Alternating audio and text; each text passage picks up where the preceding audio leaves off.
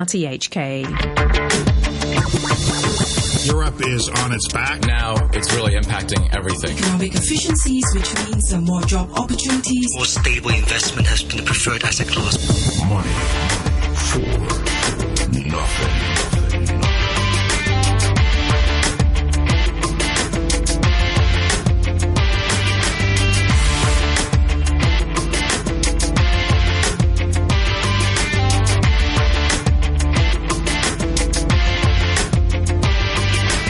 Good morning and welcome to Monday's Money for Nothing with me, Renita Malhotra Hora. Asian futures point sharply lower as overseas markets sink. Chinese regulators clamp down on margin trading for retail investors and raise concerns about investor protection. Greece edges closer to default and yields on its government bond surge, and property prices in China show signs of stabilizing as the pace of declines slows. A sharp decline in mainland Chinese and Hong Kong futures has left investors on edge in Asia. We'll be keeping a close eye on those futures during the program this morning. And as Greece Euro exit fears and U.S. inflation data weigh on U.S. stocks, we'll talk to our international economics correspondent, Barry Wood. We'll also talk with Jenny Huang from Fitch Ratings about energy efficiency and power consumption in China. And as always, on a Monday, our co-host is Alex Wong, Director of Asset Management at Ample Capital. Good morning, Alex. Good morning, Renita. So let's take a look at the futures markets now in Hong Kong and China. Futures on the mainland are indicating a decline of 6% in the Shanghai market at the open. The H-shares index future in Hong Kong is pointing to a fall of 3.4%. In China listed stocks here, and the Hang Seng index futures point to the Hong Kong market opening 2.5% lower. So, Alex, Financial Secretary John Chang says to expect some sharp falls in the markets today. Do you think this is just a temporary decline in an ongoing bull market, or indications of a more fundamental change? Well, after the cut in the reserve requirement of banks in China over the weekend, probably we will not open that low. I think this is a temporary decline anyway, because the reason behind the fall actually was the crackdown of those margin trading, and that actually happened in mid-January this year before, and after that fall in January, actually the market stabilized quite fast. So I think the overall tone in the market is still bullish, and people would view this as a correction. And after the events over the weekend, I think people actually would feel more confident, because the message sent by the authority in China actually is the market would be okay to rise, but high leverage trading would not be too okay. So people think the underlying trend in China is still up, but probably if it is rising too fast, and then there probably will be some control. So, Alex, I mean, clearly the Chinese regulators are trying to dampen enthusiasm in this booming Chinese stock market.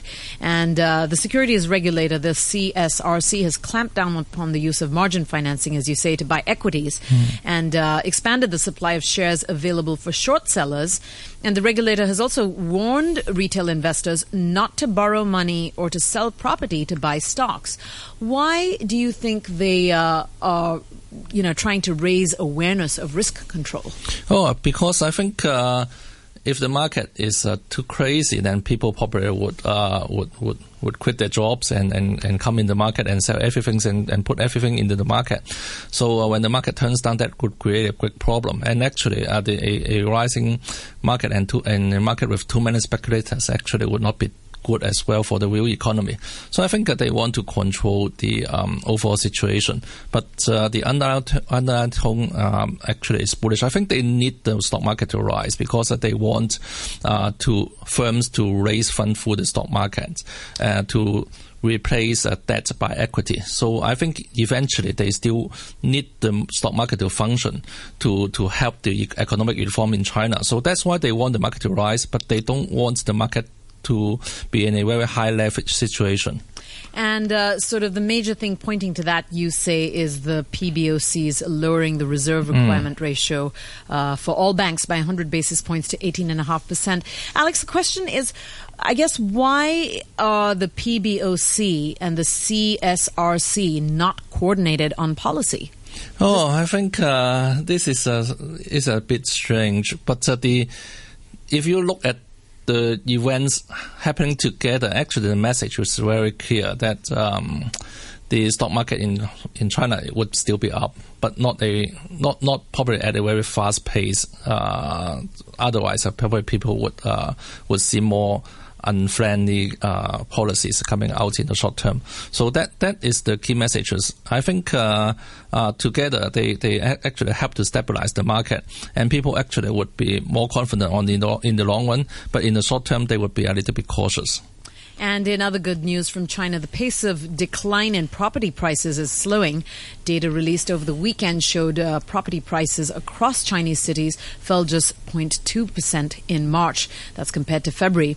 And new home prices fell in 49 of the 70 cities tracked by the National Bureau of Statistics, compared with the 66 cities last month. Prices were flat in Shanghai, but they rose in Beijing and Shenzhen. Alex, do you think this is good news? Oh yes, I think for the big cities in China, actually demand remains okay. I think the data show that. The problem is only in those second or third tier cities in China. I think that is still a healthy sign, actually. I think China property market probably would be very, very polarized, but in the meantime, I think we are seeing some kind of signs of stabilization. Okay, well, on the other side of the world, the rally in U.S. and European stocks came to a juddering halt as Greece and China fears weighed on the market. European markets fell sharply on Friday. The interest rate yield on Germany's 10-year bonds has hit a record low of just 0.052% as it slides even lower towards zero. And yields on the 2-year and the 5-year debt have already turned negative.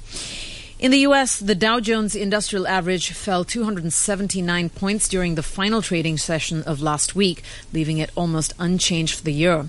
The S&P 500 fell 1% on the week, and the Nasdaq closed with a weekly fall of 1.3% to slip back below the 5,000 level.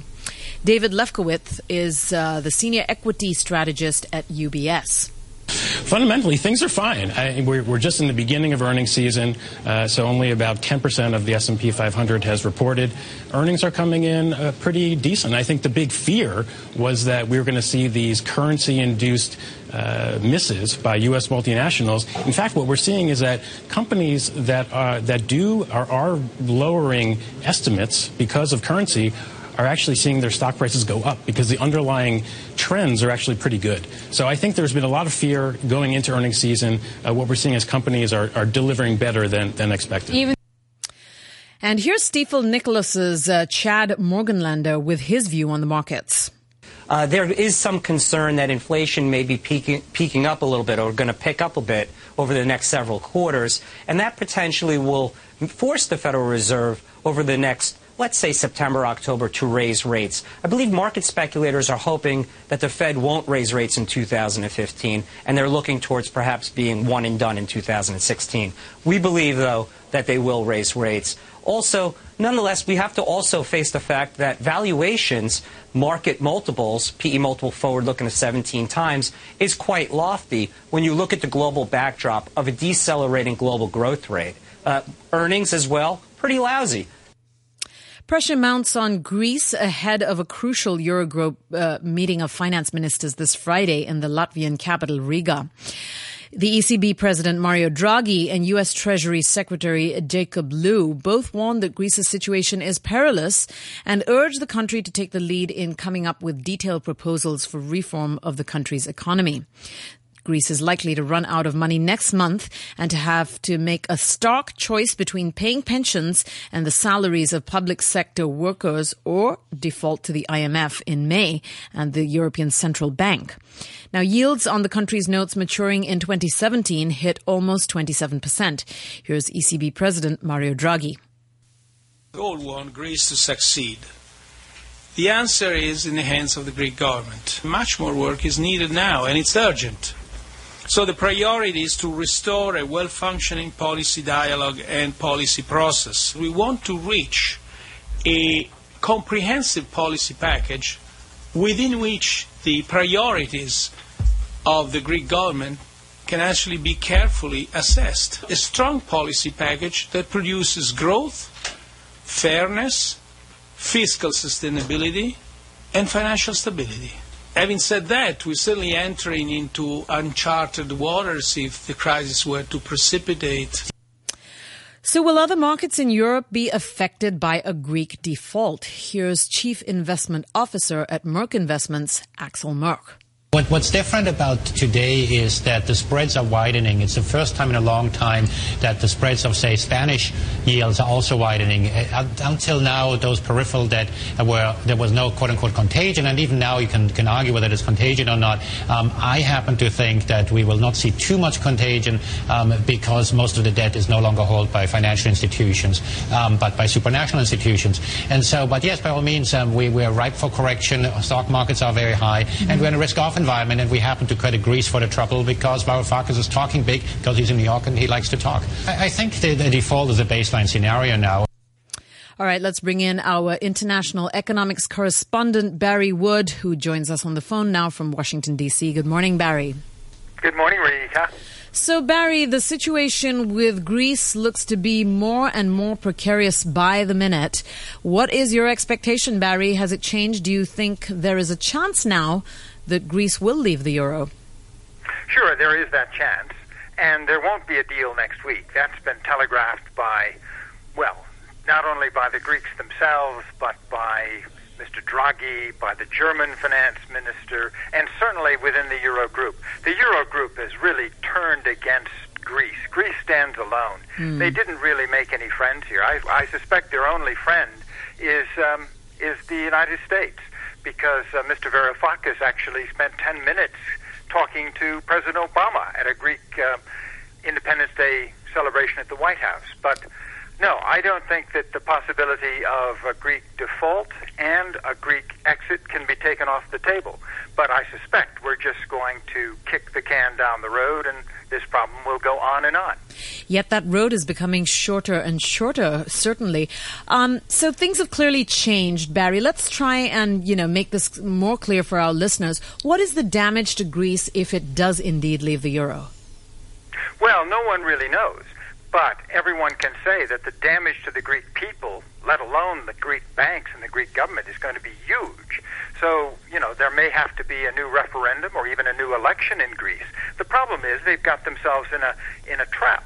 And they can't say on the one hand, no austerity, which is what the Syriza government was elected on, and then saying, we want to stay in the Eurozone, which means that you need to get credits from the Troika, or the institutions that provide the money, the European Union Commission, the European Central Bank, and the IMF. So you can't have it both ways. I mean, you've got to impose the austerity, and I think that's what the Greeks are slowly going to do. But I think that's the situation the Greeks find themselves in. Now, Barry, do you think there is a chance that Greece could turn elsewhere for financing, say Russia? What would Europe think about that? Well, I don't think it would work. First of all, the Russians don't have deep pockets at the moment. Their economy is in decline. They're buffeted by economic sanctions. And I think when the Greek Prime Minister went to Moscow, that was pretty clearly stated. Yes, the Russians might be able to help them with, a promise of a connector pipeline from the pipeline they hope to build into Turkey, but that's a long way off, and that's not going to provide any immediate cash. I don't think the Chinese are going to do it. No, I think the Greeks are on their own. And if they do go out, which was your question, what would happen? Well, first of all, they'd have to have a new currency. They would have the whole question of European Union membership up in the open, because it's not clear that you could withdraw from the Eurozone without withdrawing from the European Union. No one wants that to happen. That's the consistent message of all the Europeans. We want Greece in, which tells me that they're probably going to find a short-term solution yet again. So, Barry, some market commentators have talked about Greece introducing a parallel currency, as you say, in the event of a Grexit. Is this really possible, though? How would it work? Well, no one knows how it would work. I mean, you would try to, let's just think out loud, this is all speculation, but if you had a parallel currency circulate, the question question would be, what would the Greek people do? Would they go to this new parallel currency, or would they hold on to their euros but have all their deposits in euros moved to a safer haven like Germany or Italy or Spain or Austria? I think it's the latter. So it's very tough. Plus, the new government, Varoufakis and the Prime Minister both say, we do not have any plans to leave the euro, and I think they're sincere on that. 80% of the Greek people want to stay in the eurozone. They're between a rock and a hard place. They don't really have an alternative but to comply with the requests of the Europeans for new money. But how are they going to come up with those reforms? I mean, it just doesn't look likely that the rest of the folks in Europe are going to agree. Well, this is the drama. And since the Greeks were instrumental in inventing modern Western drama, this goes on. And maybe it's somehow curiously appropriate. All right, so we understand, or we think we are closer perhaps to understanding, how this might actually affect Greece itself. What about the rest of Europe? Is there a likelihood of a contagion in other markets like Spain? Yeah, I think that's a key question, Renita, because Jack Lew, the American Treasury Secretary, clearly worries about this. If we had a mini Lehman moment in Europe, if the Greeks were to leave at some point in the next few months, what would be the impact? Well, clearly there would have to be some impact. No one can predict. One can say, of course, well, the Europeans are in much stronger position than they were 5 years ago for that, but there would still be some market response. And in fact, that unpredictability, I think, scares market participants. So that too, you can't predict the impact, except everyone wants to avoid even that possibility occurring. Yeah, Alex, do you think the situation with Greece this week is going to put the kibosh on all of the euphoria we've seen lately with European markets? Oh, yes. Right now you can see the European mass market actually had been under pressure for several days already, and the correction actually is going on. I think people are taking a risk-off attitude in Europe right now. And also, if you look at the rise this year, actually the current correction is not that much as compared to the rise. So that means in the short term, people probably would still be very cautious in Europe, and we probably would see the European market to underperform for a while. That's not good news. Yep. Barry, in the U.S., where the latest economic data showed inflation more robust than expected, core CPI had moved up to 1.8%, close to the Fed's 2% target. Now, given that it is weak inflation that has been concerning the Fed, do you think that the final impediment to the Fed raising rates has now been removed? No. I think they'll need a lot more data, Renita, because, there's still no inflation in the system. We're below 2%, as you say, and on a year-over-year basis, we're even lower than that. So the Fed will want much more data, probably 2-3 more months. There's not going to be a rate rise until June, and as I have been saying, I don't think there's going to be a rate rise until September. Okay, so you're still holding out for the end of the year. Okay, and when it comes to, these fears that liquidity in the U.S. Treasury bond market is poor because of regulatory capital requirements of the banks, could we see a problem here when investors come to sell their bond holdings in light of the interest rate rise whenever it is? No, I don't think so. I don't think there is a problem in the bond market. I don't think there's a problem in the stock market. I think there may be a correction beginning. We've been looking for this correction for 3 years. It hasn't occurred. We did see quite a downturn, as you said, on Friday. But then again, as one of your commentators earlier said, the earnings season is off to a pretty good start. Everyone had bad expectations, but most of the companies are doing better than expected. And some of this dollar strength, which worried markets, that seems to have dissipated. The dollar is at a stronger level than it was a month ago, and oil prices have stabilized. So I think things look pretty good here in the States. What do you think, Alex? Oh, yes, I agree, actually. I think actually Europe USA has been holding quite well given the situation in other markets right now. And if you look at the earnings, actually, they have been quite good. I think probably we would be seeing some weakness in the U.S. market for short term. But I think if you look at the recent price action, actually people are more confident in the U.S. market than other market. That is giving me the feel like this, yeah. And do you agree, Alex, perhaps that we've seen an end to this continuous rise of the dollar and a bottom in oil prices? Oil prices, probably. I think with the improvement in other emerging market situation, probably we would see some strength in the oil prices. I think oil prices have bottomed out already. But for the dollar, I think we probably would just consolidate within a range probably for 105 to 1.1 for the euro, and probably at 118 for the dollar yen. I think probably we would consolidate current level for a while, but I don't think that the dollar would reverse the trend. Actually, dollar, I think the U.S. interest rate is still going up, and other area interest rate would still stay low. So that means a stronger dollar should still be there. Barry, sort of one question before we wrap. You know, we have the situation where we are expecting a rate hike in the U.S. later in the year, and, you know, Europe, of course, has embarked on QE. Do you think that European QE was a mistake in that it is encouraging European governments to not have to get to grips with structural issues in their economies and also not have to rein in spiraling spending? No, on the contrary, Renita, I think that Europe has done the right thing. I mean, it hasn't been growing enough. If it has the same impact as it had in the States, that would be higher European equity prices. That would be good. I think this is spot on for the Europeans, and it's going to help them. All right, Barry, thank you so much for joining us this morning. That is Barry Wood, our international economics correspondent, joining us from Washington, D.C. A quick look at the numbers this morning. The Nikkei is down 0.7% to 19,514. Australia's ASX index is down 0.1% to 5,843. And Seoul's Kospi is down 0.6% to 2,131. In currencies, €1 is currently worth $1.08.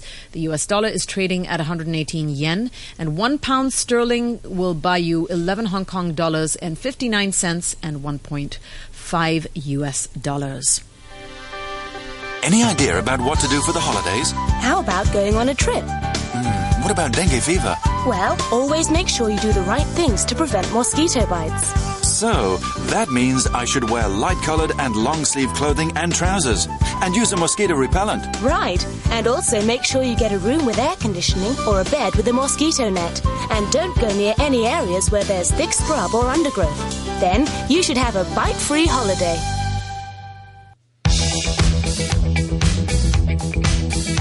The time is now 8:25 a.m. and Fitch Ratings says in a new report that the policy focus in China's power sector is shifting from supply sufficiency to consumption efficiency and environmental friendliness. Our last guest this morning is Fitch Ratings APAC Corporate Associate Director Jenny Huang, and she joins us now on the phone from Shanghai. Good morning, Jenny. Hi, good morning, Renita. So, Jenny, your report says that the power sector capex will remain high right through 2020 despite slowing capacity growth. What is the pace of capex towards clean energy, and is there evidence, would you say, of such a shift? Yes. The main reason we think that capex will remain high is because clean power sources are much more expensive than coal-fired power, and clean power is going to be the majority of net capacity additions in the next 5 years. So let me give you some numbers. For the same amount of capacity, cost of hydropower and wind power is twice that of coal-fired power. And for solar and nuclear power, the cost could be as high as 4 times. And these expensive clean power sources will going to account for roughly 60% of China's net capacity additions in the next 5 years, up from just 36% in 2010 to 2015. And while total net capacity additions for these 2 periods are roughly the same at around 500 gigawatts. And that's why we believe capex will remain high despite power capacity growth slows down from around 9% per annum to 7% in the next 5 years. Now, Jenny, you say the growth in China's power consumption is actually set to slow over the next decade, yet the country will invest in ultra-high voltage power lines to carry electricity to power-hungry regions. Now, how do you reconcile this? Okay. That's part of China's plan to move into clean energy, to adjust its energy mix towards more clean energy sources. And you see that most of China's renewable energy, such as wind power, is concentrated in the north area, and its hydropower resources are concentrated in the southwest area. While the major power consumption area are alongside the riverside, nearby the sea, in the east area, so that they need these ultra high voltage lines to transmit electricity from these renewable energy centers to the consumption centers. And Jenny, how does the the government's, I should say, market liberalization plans impact a cleanup in the environment? Yeah, we think that market liberalization is a very important step for China to improve efficiency in the power sector. Market liberalization will allow competition, and competition will allow efficient players to stand out. So unlike the current plant economy model that every generators are assigned an average utilization hour, however, we think that the government is going to take a gradual or a step-by-step approach. This is mainly due to strategic importance of the power sector, and the Chinese government wants to ensure that the liberalization effort is coordinated with the country's overall development. All right, Jenny, thank you so much for joining us this morning. That's Jenny Huang, and she is the Asia Pacific Corporate Associate Director for Fitch Ratings. All right, let's take another quick look at the numbers. The Nikkei is now down 0.3% to 19,588. Australia's ASX index is down 0.8% to 5,803, and Seoul's Kospi also down 0.3% to 2,137. Gold currently stands at $1,202 per ounce, and Brent crude oil at $64.13. Wow, Alex, it looks like it could be a very volatile day. On one hand, you've got the Chinese authorities wanting to temper the euphoria in the stock market, but at the same time, they don't want to create this market panic and a big fall, a delicate balance. Do you think they'll succeed? Oh, I think today would be very critical. Actually, I think they probably send a message to the market that the market should go higher eventually. So I think today the market probably would close higher. So if it closes higher, then I think the short-term trend probably would come back. So today will be very critical. I think we need to see how, the market, how they react to this news. I think they probably would be cautious, but I think they also probably would be quite crazy. I think there's some chance that we may see a strong close today, and if that happens, that means the short-term trend is already back. All right, Alex, I'm going to take your word for it.